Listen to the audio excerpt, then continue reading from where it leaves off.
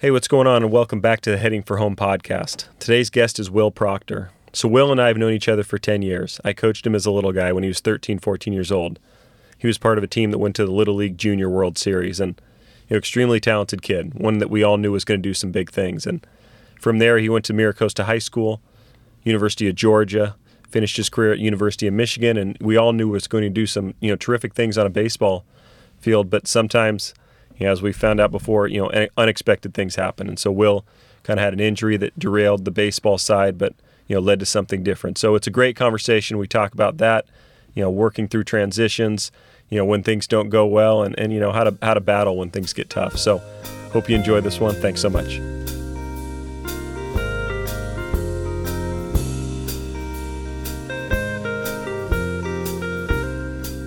Sorry, I didn't know we were recording. No, you're good. Yeah. Congrats on the new job, by the way. Thanks, I'm man. stoked Appreciate for you. it. Back to the alma mater. God, it's crazy. It's been a crazy week. As a former player of mine, which is kind of funny to be sitting here with you. Very funny. It's emotional because you have these connections with, these kids that feel like your kids, and you watch them grow up and you want to kind of be a part of their life. And then the other side of it is you got to remember you have your own two kids. Oh, for sure. And then that kind of trumps all at the end of the day. And that's what it kind of came out to. It's like, just from a family standpoint, it was tough to pass up.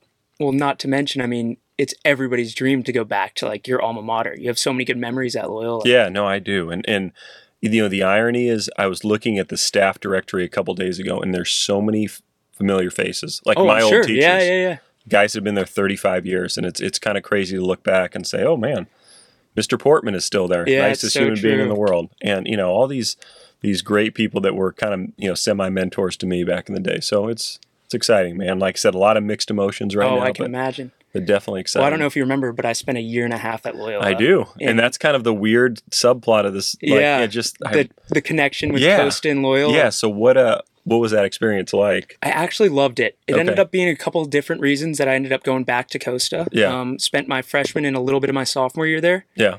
But to this day, still some best friends from Loyola. Nice. It's just a different experience, as you can attest to. Yeah, it's going to school with a bunch of dudes all day. Yeah, it's way different. It's so different. Way different.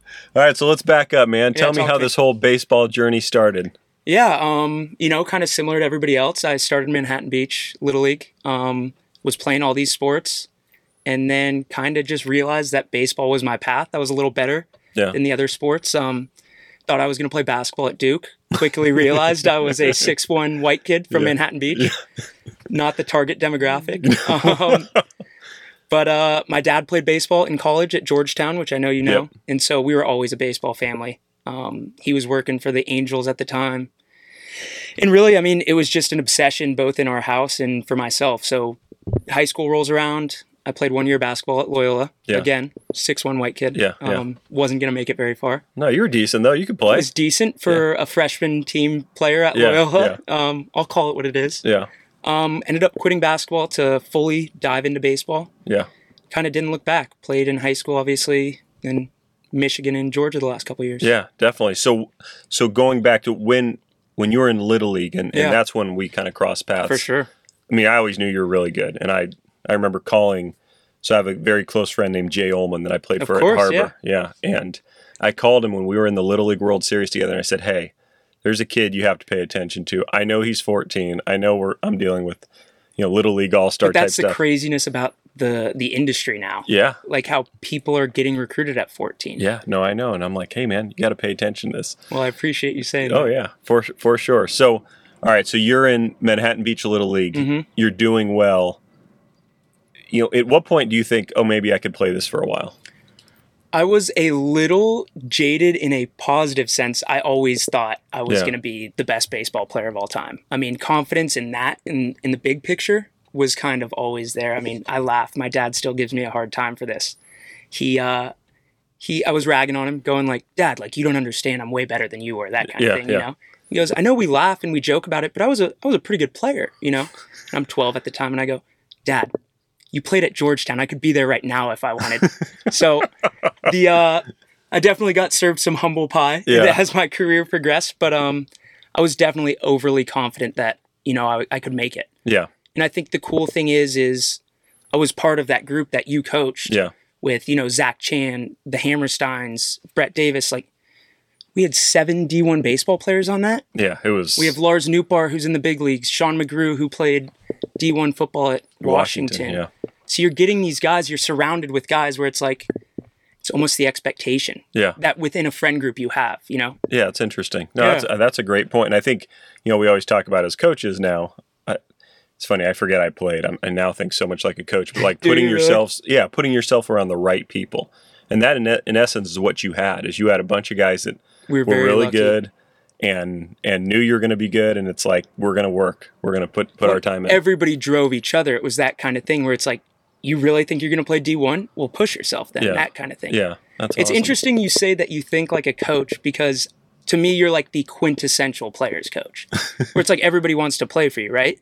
And so I got to think you're still thinking like a player, though, yeah?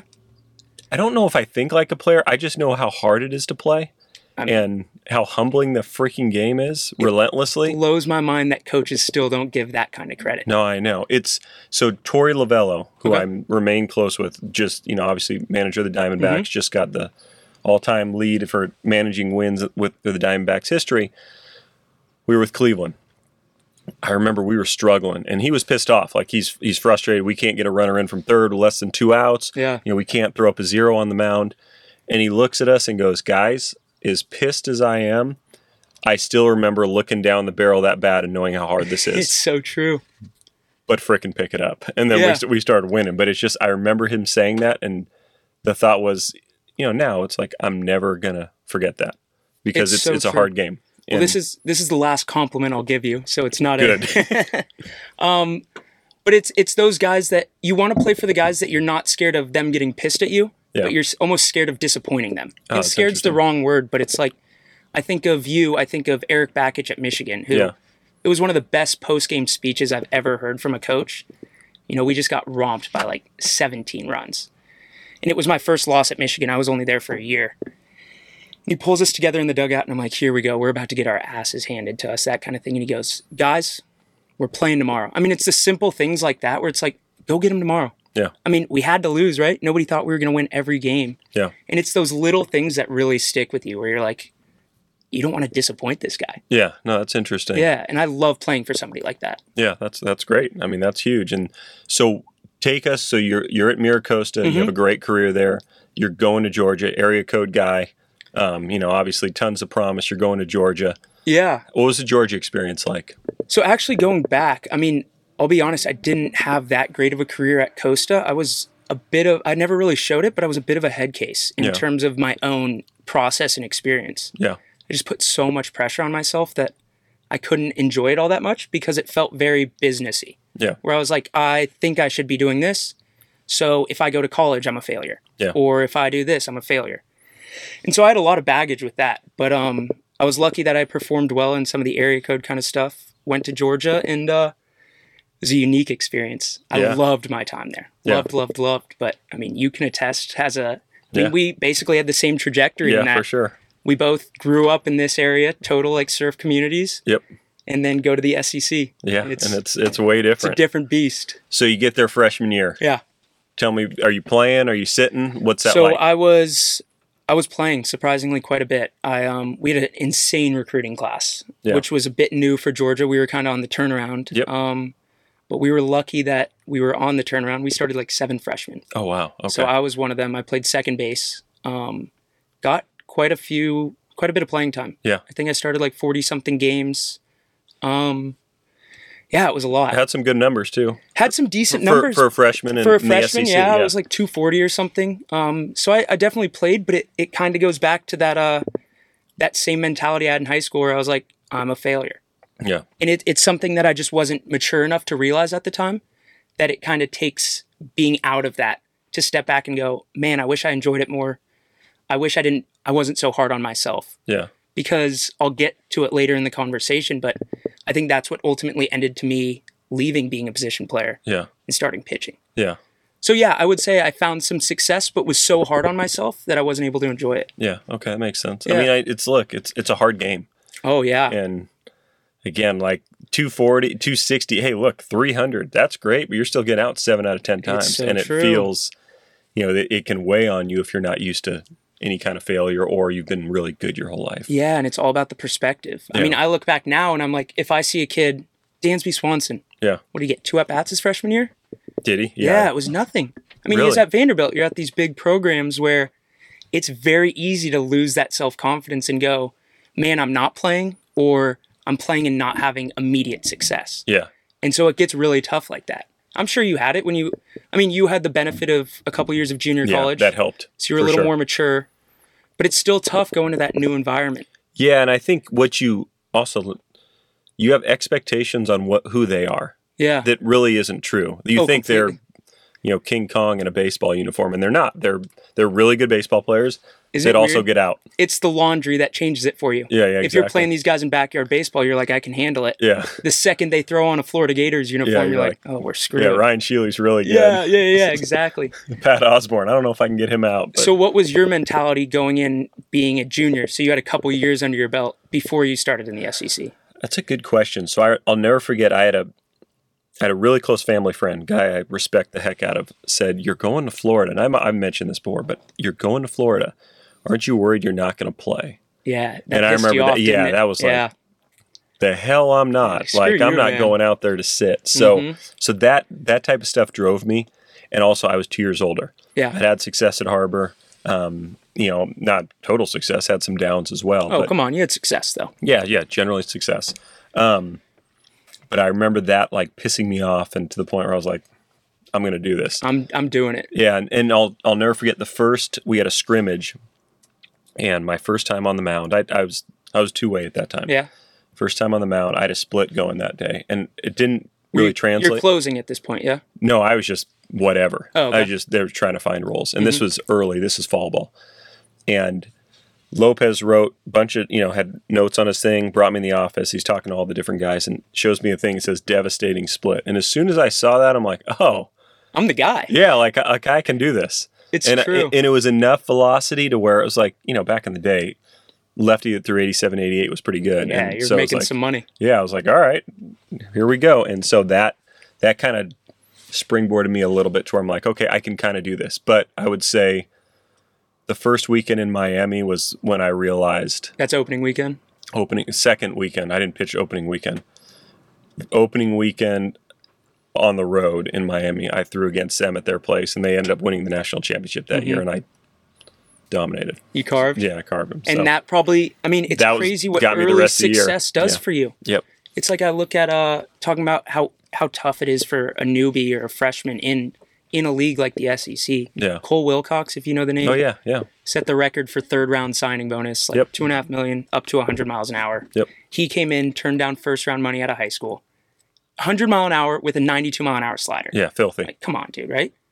And we play Dayton, I think it was, opening weekend. So somebody that, good players, right? But we're supposed to beat up on. He comes in and just gets slapped around the park. And you just quickly realize that it's like, everybody's great. Yeah, no, everybody's 100 miles an hour. Yep. And these kids are just slapping it around. That's crazy. It's just a different beast. Yeah, no, I know. It's very impressive. So why the switch to pitching? So it was a little bit about, I have a funny story about it, and then it was a little bit about my own insecurities. I mean, I was really struggling with baseball at my freshman year. Yeah. Far from home, for the first time ever. Just really struggling mentally. I was like, this isn't fun. I should be way better. Why am I struggling? And some of the other guys around me, Cam Shepard, Aaron Shunk, these guys was Emerson Hancock there yet? He wasn't. He was a year below us. Okay. Got it. But some of the other position players just had immediate success and were just killing it. I mean, Cam Shepard's going to the USA team. So it's only natural to start comparing yourself to these guys. And especially when they're on your team. Right? And he's the shortstop. I'm the second baseman. He's my roommate. And I'm like, he's on the USA team. I'm hitting 240. Why am I so bad? Yeah. And it sucks at this point in my life. I'm like, man, you couldn't just enjoy that? Yeah. But so it was a bit of that, and then a bit of, so I wanted to try pitching, seeing if it was going to make me happier almost. Yeah. And then on the flip side, it was Cam Shepard and then Christian Ryder were my two roommates. We would always give each other a hard time going like, Christian was a pitcher, we were infielders. We're like, dude, we could throw harder than you. That kind of thing, like chatter kind of. He was like, no, come on, man, come on. And so we both went on the mound, and I ended up hitting 92, just like kind of messing around. Yeah. And the pitching coach was like, try it if you want. Yeah, exactly. 100%. Yeah. And so I ended up going to summer ball that year, pitched and hit. I got kind of like late innings. They tossed me a bone. I remember that, by the way. Yeah, it wasn't very good. Yeah. I was throwing fastball, and anything other than a fastball was about out of the park. Yeah. It was not good. But I was lucky that I learned it was, who's the pitcher with the hammer on the Astros? McCullers. Yeah. He had the Sports Illustrated article where he's showing the knuckle curve. Oh, interesting. My dad sent it to me because, I mean, I'm not lying. Like, I had no breaking ball, no changeup. It was bad. And he sent me that picture just of the cover, and I saw it, played catch with it that day, and the curveball was the reason I was able to keep pitching. So. Yeah, well, and you had a great fastball too. It's not like it was just... It's funny though, my junior year I was the Saturday starter. Yeah. And it was Emerson, who you mentioned on Friday, Tony Losi on Sunday. Okay. And then Cole Wilcox would be typically the guy relieving me. Yeah, that's interesting. He's a freshman. Yeah, right? yeah, of course, yeah. But one of the reasons they did that was Emerson's 97, 99. Yep. Tony on Sundays 96, 98. Cole's 98 to 100. Yeah. And You're the breakup guy. 90, 94. Yeah, that's exactly. like thumbing it in there. So God, I was the changed. soft toss. Yeah. You're the soft righty at Exactly. 94. Yeah. God, that's crazy. So Great, good junior year, right? So I didn't get to fully see my junior year. So I pitched out of the pen my whole sophomore year, still hit BP, was fielding here and there. Pretty much completely gave up on being a position player. Yeah. And I was lucky that I was pretty successful out of the pen my sophomore year. Yep. First year really pitching, which was pretty cool. Yeah, for sure. Went to the Cape, started for the first time, had some success there, and came back and really started to figure things out as a pitcher. I had about a year under my belt at this point, started to learn some things, and so was put into the weekend rotation. Yeah. And then threw really good my first start. Second start felt weird. I mean, spraying balls against the backstop kind of thing. Couldn't throw a strike. And that was kind of my thing. I was like, if I'm the soft thrower, quote unquote, you got to throw strikes. Better throw some strikes, right? And I mean, it was bad. Yeah. Woke up the next morning and my arm was locked up. Could not feel it at all. Yeah. Tried to throw the next day, tears in my eyes. Yeah. Tried to throw the next day, tears in my eyes. Went up to my coach and I was like, man, I can't throw. I don't know what's up. Yeah. He goes, all right, rest a little bit. We'll scratch you from the start this weekend. Come back. That next week, I threw, and they were like, just see what you got. I threw one as hard as I could. I was so frustrated. I was like, I'm going to throw this as hard as I could.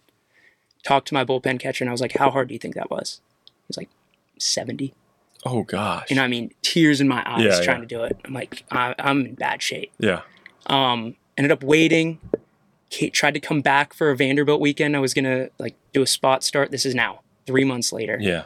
Gosh. No, I guess I came out of the pen at South Carolina and was throwing. I shook off everything that wasn't a curveball. Yeah. Because that was the only thing that didn't truly bring tears to my eyes.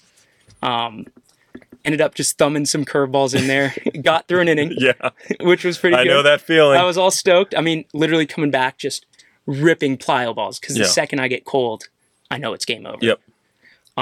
Come back, spiked the first couple warm-up pitches 10 feet. My first pitch in the outing was 79, fastball. Oh, jeez. End up getting the guy on 2 curveballs to pop out.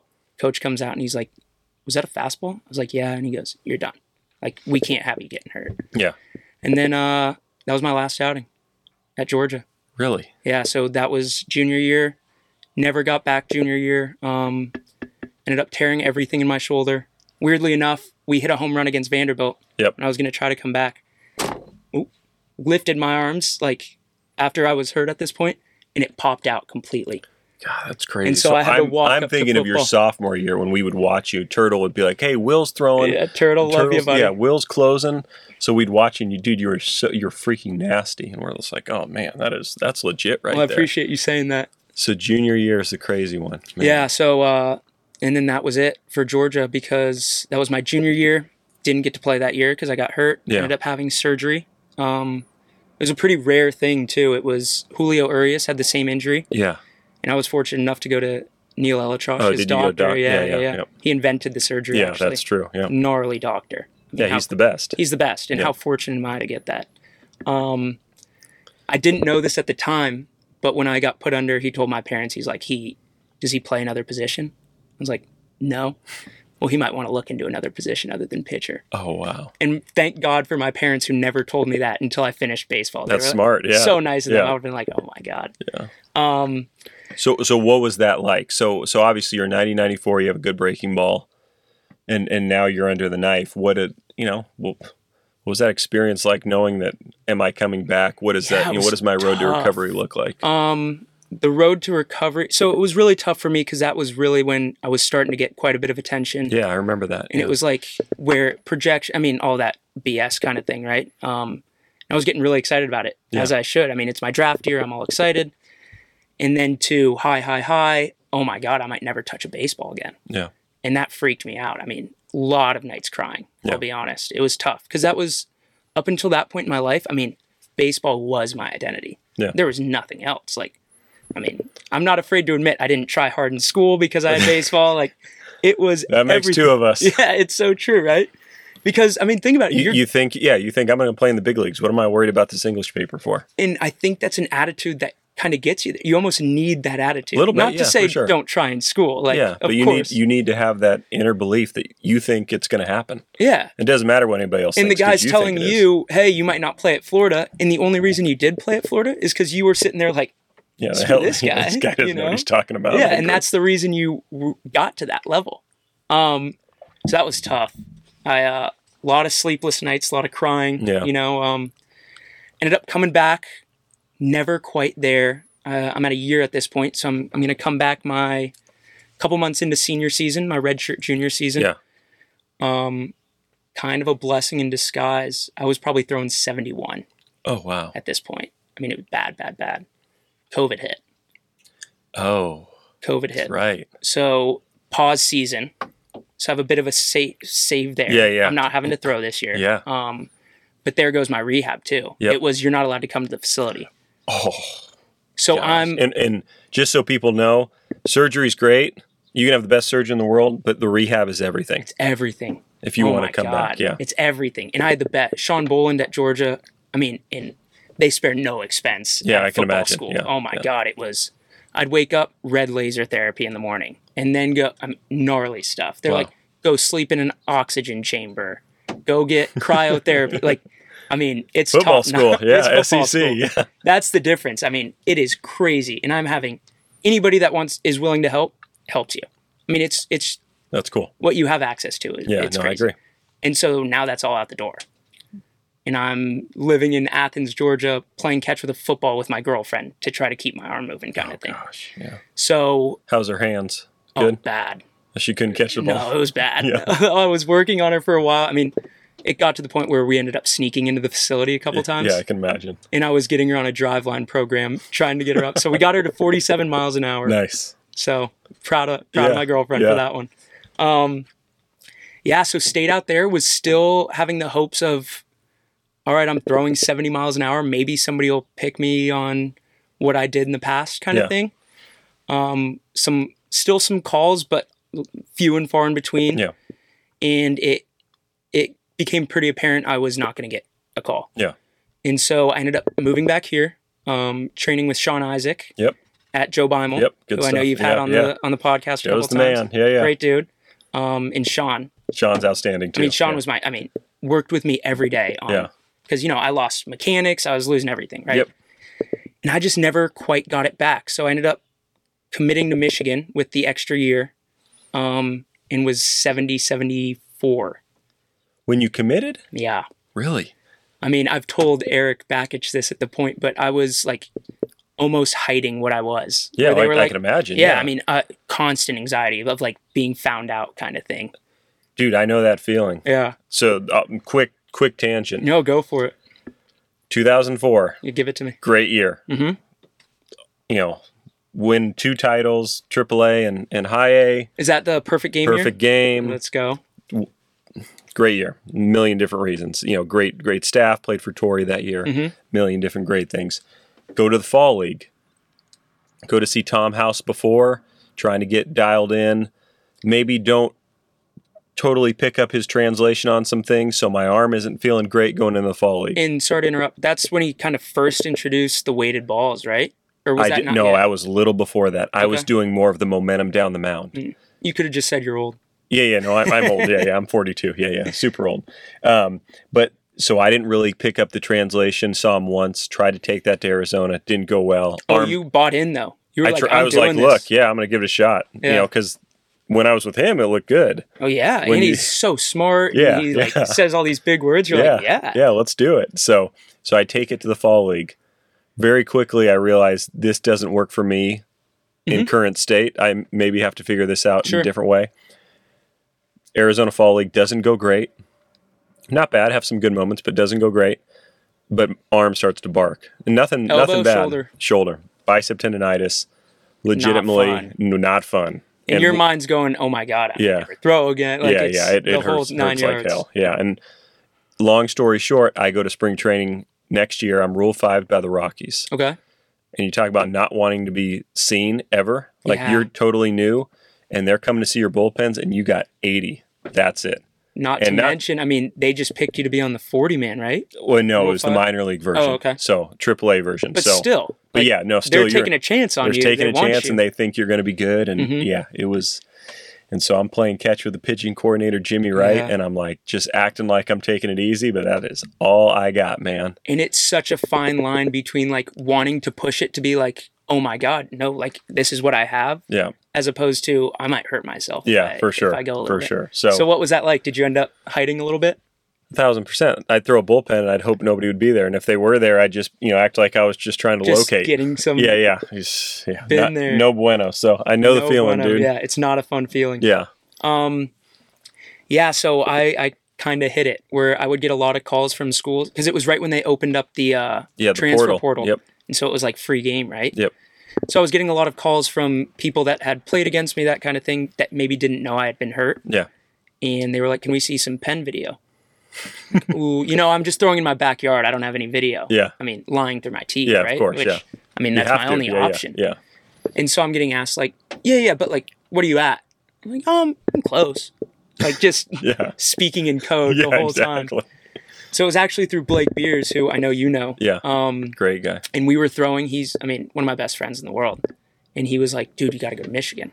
I was like, yeah, that sounds great. And so they ended up calling and he attested. He vouched for me. And was like, wow. He will work his ass off. He will I promise. He looks good. Yeah. Like, that's all he said. And so I got offered from Michigan, committed before. I was like, they're going to find me out. Yeah. And I was like, all right, but I have a month and a half till I get to campus. I'll figure it out by then. My last bullpen before campus was, I hit 81. Okay. And I was like, I'm throwing gas, baby. Yeah, there we go. I'm in the 80s now. I'm set. Give me 7 more miles an hour and I'm playable. And then I had the Keith Ramsey in Colorado experience where they're like, all right, go throw a bullpen. I'm like, oh, fuck. Yeah. And here we go. Throwing, and they're like, is that all you have? And I was like, oh, yeah. Did you not want just a nice, easy bullpen? No, next time I'll throw a little harder, that kind of thing. Ended up getting hurt again. Oh, so missed the whole fall. Yeah. And I'm the new guy, right? Yeah, of course, yeah. And so it's exactly what you said. I want to show that I'm not some washed up 5th year, Yeah. And so came back in the spring. And you know how you have that spring season before the real season? Yep. Didn't throw a pitch over 83. Got smacked around. Yeah. I mean, I probably had 4 inter-squad outings. And it was not good. Yeah. ERA north of 15, this is all foreign, right? Yeah. And I'm sitting there like every second of the day, I'm stretching my arm because I'm still in pain. Yeah. And it's just, I'm not myself. Yeah. And then bad, right? Never a good outing. So my first outing at Michigan, we were in Texas because of they did these COVID pods. 9th inning on game 5 of the weekend. I'm not going to throw because I'm literally the worst pitcher on the staff at this point. Truly. And I'm not exact. I mean, it's bad. And I'm 81 with a flat fastball with no off speed, and I have no idea where it's going. So no breaky ball didn't come back? Oh, terrible. I mean, if I threw any curveball, and again, that was my bread and butter. Yeah. It's either getting smacked or it's 10 feet behind the batter. Got it. Okay. And I'm changing arm angles, trying to find anything. 9th inning rolls around. They're like, get Isaiah Page hot, right? So he's warming up. Our pitcher ends up getting hurt on the mound. Mm-hmm. And so they're like, all right, go Isaiah. And at this point, my arm's still in bad shape, so I need an hour and a half to get somewhat warm. And then Bakich, Michigan's coach, who, hung the moon, like I said earlier. Yeah. He goes, no, get Proctor. This will be his first outing. I'm like, fuck. I haven't warmed up or anything. So I take the jog out to the bullpen, and they're like, "Hey, since he got hurt, take as long as you want." Okay.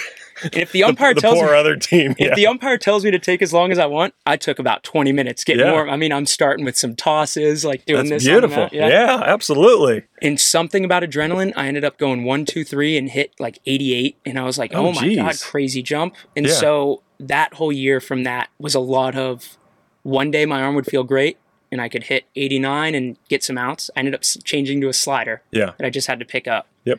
And then the other day I'd be throwing 82 off the backstop. Yeah, it was just all up and down. And could you realize early, like when you were in the pen, did you know which day it was going to be, or would that be more on the mound? All the pain. I mean, it was the pain. So it was, if my arm felt like there was a knife in it, I knew anything I throw over the plate was going to get smacked. Yeah. If it didn't feel like there was a knife in there, I was going to get some outs. Yeah. And Brandon Inge, who was, you know Brandon Inge, he was our volunteer at Michigan. Yeah. So he was a long time, played for the Tigers for like 10 years, 12 years? I think 13, ended up going to Oakland for a 14th. Yeah. And like all-star. Yeah, played for sure. in a couple World Great Series. Third baseman. Yep. But the biggest thing, and I can attest to this having played for him, locker room like glue guy. Yeah. Like he is the dude. Yeah. But what really helped me is he had a very similar story to us where he just signs with Oakland for a couple $1 million last year of his career. They bring him in to be this glue guy, locker room guy, play third, hit third. Mm-hmm. And he had the same thing. He had a torn shoulder. Oh, really? Okay. And so he said before, I mean, his arm's stupid. In terms of freak athletes to this day, he's a freak. Okay. Freak. And he couldn't make it across. Couldn't make the throw. Yeah, it's so And so painful. he completely changed the way he played and was just crying. Yeah. I mean, a grown man, all-star, crying. And so he really helped me get through it. Yeah, I can imagine. But, as much as I could. So yeah, dude, that's what's so crazy about this freaking game is that it's become so mental. It's not a physical game. God. It's a mental game. Isn't it crazy? Yeah. Like just how fast you can go from being the worst to the best or the best to the worst with the exact same talent, the exact same stuff. Like you're just like... So you bring up a funny story. And, give it to me. My producer, Zach, will remember this guy. But there was a guy named John Asahina. Okay. And he was with the Marlins, came over somehow to the Rockies. He was already there when I got there. And he's having just a ridiculous year with us at AA in Tulsa. Pitcher. Nothing about him is great. He's like 90, 92, sinker, little slider, change up, and I'm struggling. So I go up to him one day. I'm like, dude, Asahina, what do you got, man? Like, what? You know, you're pitching great. What do you think about? Yeah, what do you think about up there? And he holds up his pinky, goes, for me, the world is the size of this pinky, and I'm the one looking at it, and I'm above it all. You know, I'm kind of lording above it all, and I'm thinking to myself, what the hell are you talking about? This man's wild. Yeah, what is? But the point is, he'd been struggling his whole career. Yeah. He was bad in the year before in Florida or something like that. Creates this perspective kind of that works for him, and then he's dealing. And he had a great year that year. I think he was an all-star. He probably won like 12 games. Fantastic year in 2005 with the Rockies. How about that? But just like the mindset change and then goes with that. It's the mindset. Yeah. It was, I mean, when I was really throwing really well my sophomore, junior year. Yeah. I don't know if you know this, but I was a theater minor in college. Did not. Yeah. How about that little High School Musical action? Yeah, there you go. But I'm a very happy-go-lucky kind of player. Yeah. Never really show emotion kind of thing. Yep. And we did this exercise in theater where it was about acting, right? And how much you can change who you are by pretending to embody somebody else. Yep.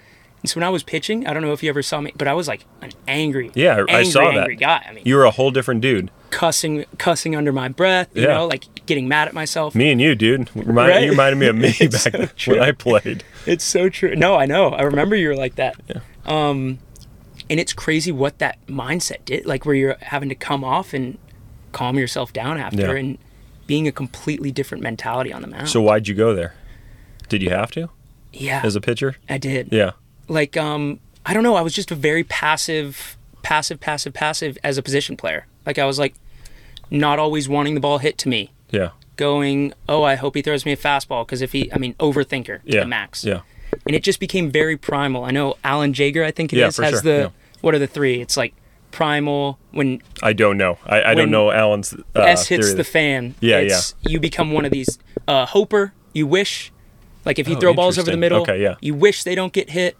There's different kind of personalities. Okay, and one of them was primal? And mine was totally primal, where if things go south, you're just going to try to fire things at them. Yeah. And I definitely had that, which was a balancing act of, it really worked for me because I wouldn't think and I'd just attack. Yeah. But it could also get bad fast. Well, of course, yeah. Yeah, of course. And I'm sure you were the exact same way. Yeah. You're just trying to attack. You get anger, and then it becomes 2-0, here it comes. I'm coming right after you, and then they turn it around. You're like, oh, well. All right, especially when you're throwing 81 with no off speed. Yeah, exactly. Doesn't work being aggressive. No, it does not. Trust me, I know you should that turn all into too a hoper at that point. Just, come on, please don't hit it. Yeah, pop this one up, please. It's so true.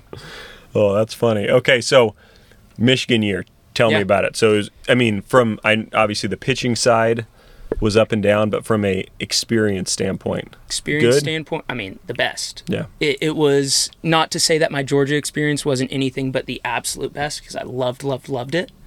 But I was at a school at Georgia where I was one of 2 out-of-staters on a given year. Yeah. Which, what a unique experience, and I'm sure you had the same thing at Florida. For sure. And I go to Michigan, and it's a majority California school. Yeah. My cousin went there. Blake's there. Right? Yeah.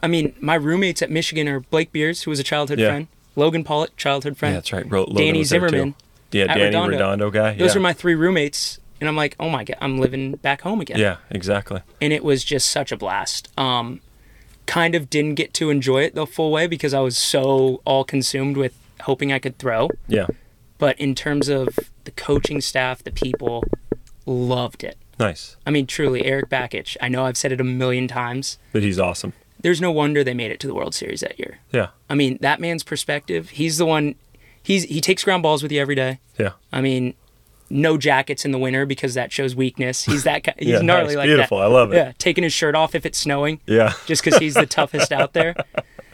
Truly, if I could recommend it, I'd recommend Georgia and Michigan, but to play for Eric Bakich. Okay. Do it. That's awesome. Yeah. Well, if I ever come back as a player, I'll try to find Eric I'll be rooting Bakich. for you. Yeah, exactly. No, you're boys when they get old. Yeah. Oh, yeah. We'll see. Next thing you know, they'll be recruited at 12. Yeah. No, I doubt it. I don't know about mine. Somebody else's. I don't know. Weren't you working on their left arm when they were still in the crib? I was, and then it didn't take. Not to out you. No, it didn't take. You know what? I will say this on the psycho dad part. Both my kids hit left-handed, and I don't think they started hitting left-handed. That was a forced thing. Well, my favorite story is that when Bodie's your first, and when he was in the crib, you're literally doing little exercises with his left arm. I was doing movements like a little pronation to make sure he has that strength. And he's right-handed, so you're not shows crazy. what that shows what that did. All right, so you're finished at Michigan. You're kind of finishing with baseball. What's that been like? So I wasn't sure. It was Michigan. The season ended. Yeah. And I still had another year because of that's right. COVID and my surgery. Mm-hmm. And so it was really, I was weighing my options. It was still a little bit of like, maybe somebody will sign me. So I'm kind of making my rounds to all the old scouts that I had relationships with. Yeah. And it was a lot of like, hey, we really like, it's such a bummer what happened, but no. Yeah. Right. So I was like, maybe I come back. And then I just decided, you know what? I'm not going to go through the whole rehab thing again. Yeah. I'm throwing 82. It hurts again. I just didn't have it mentally. Yeah. That's hard. Oh, it was tough. Going through one surgery rehab is tough. And especially you had I went through a Tommy John. I can't imagine the ball socket or whatever replacement you had to go through. I still have no range of motion. Yeah. It's tough. But I decided to call it quits. Same kind of emotional ride where I was, bummed. What am I going to do with my life? I was a little lucky, and this is a blessing the surgery gave me, which is I found a passion in my life outside of baseball, which I never had. Film and television, which I'm pursuing now. Yeah. So that kind of lessened the load, like the emotional weight of being done with not only baseball, but my whole personality the last 23 years at that point in my life. Yeah. And so that kind of made the transition easier. But, not easy. No. Definitely not. It's not. What was yours like? Especially being so close. Yeah, man. It's, I think the one thing I've noticed, especially doing all these, if you have something else, and even if it's ridiculous, mine was ridiculous. Mine was yoga, and I've mentioned it before. Yoga was my rebound chick. But as silly as it is, if you have something that you can think about on a daily basis that drives you and at least motivates you in a direction, you have a shot. It's when you look back on the baseball side and think, now that I don't have this, what do I do? Or there's nothing that compares to this, which there isn't. I'll be real honest. I mean, trying to be a big leaguer versus doing anything else, it's not quite the same, and it'll never be the same. But you just try to find your way with what you're doing currently, and I'm thankful that I found coaching, because that's been what a gift. Yeah, it is a gift. Yeah, it's fun. But I like the fact that you said the yoga thing, and be it my film and television, or Zach's film and television, right? Yeah. The guys that are still playing currently, the guys in the minor leagues that are the happiest in terms of my buddies, are the guys that are pursuing other things while they're doing their baseball career. Interesting. Tim Elliott is, big into investing. He was a 4th rounder for the Mariners. He'll be in the big leagues as a reliever probably soon. Okay. And he's just big. He's getting into music, investing, and interesting. All like that. Cole Wilcox started a podcast. Okay. And I think it's very important to have something where once you leave the field, you have another passion to pursue. Yeah, that's interesting. And it's easy in college, and that's why I feel for some of the guys that never got the college experience. Because in college, you get done with baseball, and it's, let's go talk about girls, or I have some homework to do. Football game, whatever, yeah. And you don't have that all the time. And once that's taken from you, it's very easy to go, oh my God, I went 0 for 3. I'm going to sit in bed all day and think about it. Yeah. Yeah. What's that like? I don't know. That's never been me. The worst. Freaking worst. All consuming. I know, right? So, so film and television now. Yeah. That's exciting, man. I'm loving it. Yeah. And the cool thing is I'm getting to kind of pair my love for baseball and that. It's interesting. So I'm working on a pilot right now that I'm writing about baseball. Okay. Yeah, so that, I think that's pretty What's cool. the pilot about? Give me Little more. League. It's about Little League and Little League parents. Okay. And about how crazy Little League parents are, which I'm sure you can attest to. There's some. Yeah, there's some. It's just crazy how into it you get, and I don't think anybody's hands are clean necessarily. So my idea, and that you can never do it. Give it to me. So, obviously you have the dad that's yelling at his kid. Of course. And, or whatever. He's yelling at somebody. They can't hit. They suck. My idea is almost like Punk. Did you bring Randy Johnson or somebody and be like, all right, buddy, here you go. Yeah, here's Randy Johnson. Your turn. Let's go. And you film it. That would be, great. And a little pros versus Joes kind of thing. Yeah, that type of thing. Show. Yeah. My dad worked for the Dodgers in, on the film and television side. Yeah. Producing, as you know, obviously. Yep. I don't know why I'm telling you. But he was at a spring training one time, and it was when Tommy Lasorda was coaching. Uh-huh. And there were these 2 guys at spring training just heckling him. Come on, old man, throw a strike, that kind of thing. Yeah. He goes, really? You got it? Stand in the box. Yeah. He goes, really? You're going to let me hit on the field? Yeah. So the guy comes in, stands in the box. Tommy Lasorda's about to throw him some batting practice. He goes, you ready? He goes, yep. Drills him in the back and says, get off the field. Oh, Tommy. God bless him. Yeah, there's some good stories. Oh, there's some, we could do a whole podcast on Tommy stories. Yes. But yeah, Tommy's the best. Hilarious. God, that guy's all stoked. I'm about to hit batting practice off Tommy Lasorda. Yeah, Tommy just drills him in the back. Get out of the field. Yeah. All right, so that's good way to segue. But so we always finish with a funny story. Yeah. So do you have when you look back at your career, what's a good one that is something you can tell? Well, something you can tell is important. Yeah. I'm sure. There's so many little things on a daily basis, especially playing in the SEC. Yeah. Culture shock. I know you did the barbecues at Mississippi State, absolutely. Which was very cool for you. So tell it. What is that? Just for people that don't know. So the cool thing is, and the reason I ended up going to the South for school, was because of they just care so much.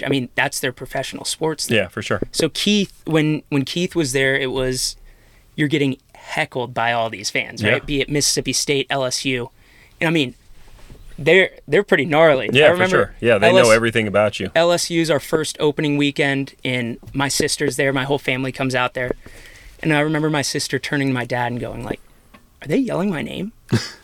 And my dad's like, "Come on, Hannah. Who do you think you are?" They're yelling. And they were chanting my sister's name when I'm up to bat, and just, you're an effing idiot. Blow you up. Yeah, blowing you up. And then after the game, they're cooking you barbecue and going, "Hey, great game, bud." LSU, they're giving you the beads. Yeah, exactly. After they whoop up on us, they're a little nicer. Yeah, exactly. But I mean, that or getting. Hey, how about the voodoo dolls? Okay, LSU, I never saw that, but LSU you got to tell that dolls. story. Yeah, no. So when I was in the bullpen, they had voodoo dolls. Little gator dolls with the numbers of the guys on the team, and they're sticking pins in while I'm warming up to throw a game. But you wouldn't have it any other way. No, like, how sick is that? It was the best. I mean, one of my favorite stories, and then I'll get to the funny one, is being in the Ole Miss bullpen. And you know how they have all of those fans out in right field drinking beers and whatnot? Yeah, for sure. They start heckling us, and it's just beer can after beer can, just a barrage of them coming into the bullpen to the point where they had to get removed for the rest of the series. Yeah, I believe it. Yeah. So, anyways, but SEC, incredible experience. Yeah, for sure. Culture shock, though. For sure. I mean, my first week at school, we show up to a team lunch on campus, and one of my teammates has a dead deer in the back of the truck. Right? Like, he's driving around on a campus. Yeah. And I'm coming from Manhattan Beach where I'm scared of spiders. Yeah, exactly. And the guy, has a deer, right? So I tell you that, we weren't all that good for my freshman year. Yeah. And we had just gotten swept by Arkansas on the road. Come home late at night, get off the plane. We're all miserable. All we want to do is go home. Yeah. We get a text from one of our teammates saying, like, "Hey, team meeting center field." And it's like 10:30 right now. Coaches leave. We start hearing some murmurs like, he's going to sacrifice a chicken. What? And we're like, no, there's no way. Yeah. A couple gullible freshmen like, oh, yeah, he'll do it. Then we start putting two and two together, and it's like, this guy has a dead deer in the back of his truck. Like, he might actually sacrifice a chicken. 11 o'clock rolls around. He's still not there. We're standing in center field, pouring rain, and we're like, can we just go home, man? Next thing you know, he's booking it from the clubhouse, butt-ass naked, with a rotisserie chicken in his hand, digs a hole in center field, and buries the chicken after giving like this Herb Brooks-esque speech about, this chicken didn't die for nothing. He's going to turn our season around. Buries it in center field, still there to this day. Yeah. And starts dancing around it naked, singing hymns and whatnot. And we ended up going 3 for 3 on the next series, making the SEC tournament. Oh my gosh. Thanks to that chicken. Yeah, thanks to that chicken. That chicken sacrificed his life for the Georgia Bulldogs. Exactly. Oh, that's so funny. Yeah. That's the best thing is the stories. I mean, truly, when you say come up with a funny story, I mean, so many little anecdotes. I know. You could go so many different directions. It's so true. That. It's amazing. You got any good ones off the top of your head? Oh man. Let me think about it for a second. I know you told your the sushi chef story the other day. And yeah, so we won't tell it again, but that is my favorite baseball story of all time. It's great. It's just one of those things where like it perfectly encompasses the whole experience. And you couldn't write that. If you watched it in a movie, you're going, come on, be real. No, it's God, it was great. It was so good. Good story. So how about, I don't know if I've ever told the LSU story. Give it to me. So we go to LSU. Have I told this one? I'm not going to go too far into it because I'm not going to incriminate anybody. But that's always the worry, right? But here's what I will say. We one of our star pitchers gets pulled in the 4th inning after throwing a few pitches off the backstop, like literally on the fly. Yeah. And looks at our coach, Coach Lopez, and goes, "Why?" So that wasn't good. The pitcher turns and goes, "Why?" Yeah, when Lopes is coming to get him out. I don't think he'd allowed a hit, but I think he'd walked like 4 or 5 guys and given up a couple runs. And we were down we were in the process of getting swept and down 3 or 4 nothing in the 4th inning, and balls are going off the backstop. Not good. Don't say why. Then our shortstop Kevin Estrada, who was my roommate, one of my best friends, an El Segundo guy, went to Harbor together, and then we went to Florida together. Lopes is telling him to, hold the runner at second because, want to keep him close and, give us a shot when there's a base hit. He goes, "I know." And then the final straw was, we were flying home, and a few guys had decided that they thought it was a good idea to talk to the Tennessee softball girls on the flight home. So that locker room speech was interesting, but the best part about it was, in the part that I will tell, me and Kevin went to L.A. Harbor. Well, Coach Lopez is from from San Pedro. Harbor. Yeah, he's a Harbor guy, and we're supposed to be tough. And you got me, who didn't have a great series. I got a ball hit over the frickin' Intimidator in right field by Wally Pontiff, and I got Ryan Sheely asking me if I jammed him as a joke because it was hit that. It's that hit. Yeah, it was that much of a bomb, and you got Estrada saying I know. So we get back. There's a baseball diamond in it on the pitcher's mound, and in the shortstop area it says fraud 1, which is Estrada, and fraud 2. And so we were the harbor frauds for the rest of the year. Oh, good. Until we started playing well. Until it turned around a little bit. Yeah. So that was and deservedly so. Yeah. If we're supposed to be tough, we can't be struggling at LSU. But it's I mean, LSU will bring out the struggle in you, though. Yeah. No, and they were loaded. Yeah, that was our. They're coming off the national championship. That was our first series ever, and it was Alex Lang, who's in the big leagues now. Oh yeah. Yeah, and we ended up putting up Friday night. We think we're the best team in the world because we're a bunch of freshmen, right? Coming into LSU first series. And we put up 8 against Alex Lang. Oh, wow. In 2 innings. And we're up 8-2. We ended up losing that game, I think, 28-8. To the point where one of our we had 2 pitchers come in late. The first guy, it's his first time ever throwing submarine. Okay. Don't ask why. Yeah. They're just like, hey, do it at LSU. Yeah, let's give it a shot. It ended up being number 1 on SportsCenter not top plays because he threw it about 10 feet behind the batter, didn't even acknowledge it, picks up some dirt, rubs it off, goes again.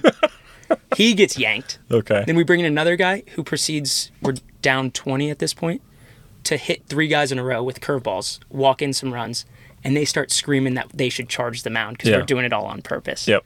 It's just crazy there. Yeah, I love it. I know. It's the best. That's why we went there, right? It's so to true. get that experience. It's so true. But I appreciate it, man. It's great seeing you. Love talking to you. Yeah, Miss always. you. Yeah, miss you too. Let's get some apple pan or pie and burger. There you go.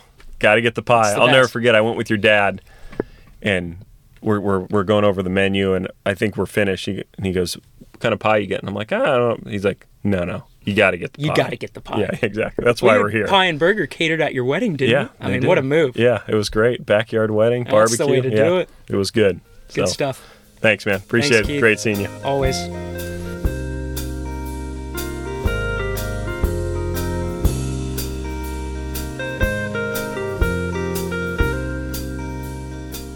All right, thanks so much for listening. And this is one of those great lessons that we always talk about as coaches, is that the things that make you great in sports, and in this case baseball, can also make you great in other aspects of life. And for me, I've kind of stuck in the sport, in the game, and really don't know a ton else. But I've noticed with a lot of guests that what makes them great in baseball now has made them great in something else. And it's cool to see Will kind of changing directions and moving into the film and TV side. And what made him great in baseball, I know will make him great as well, on the TV side. So it was great chatting with him. He's such a good kid, and I think, as you'll see, you'll probably hear from him in years to come as he does some cool stuff. So thanks again for listening. Have a good one.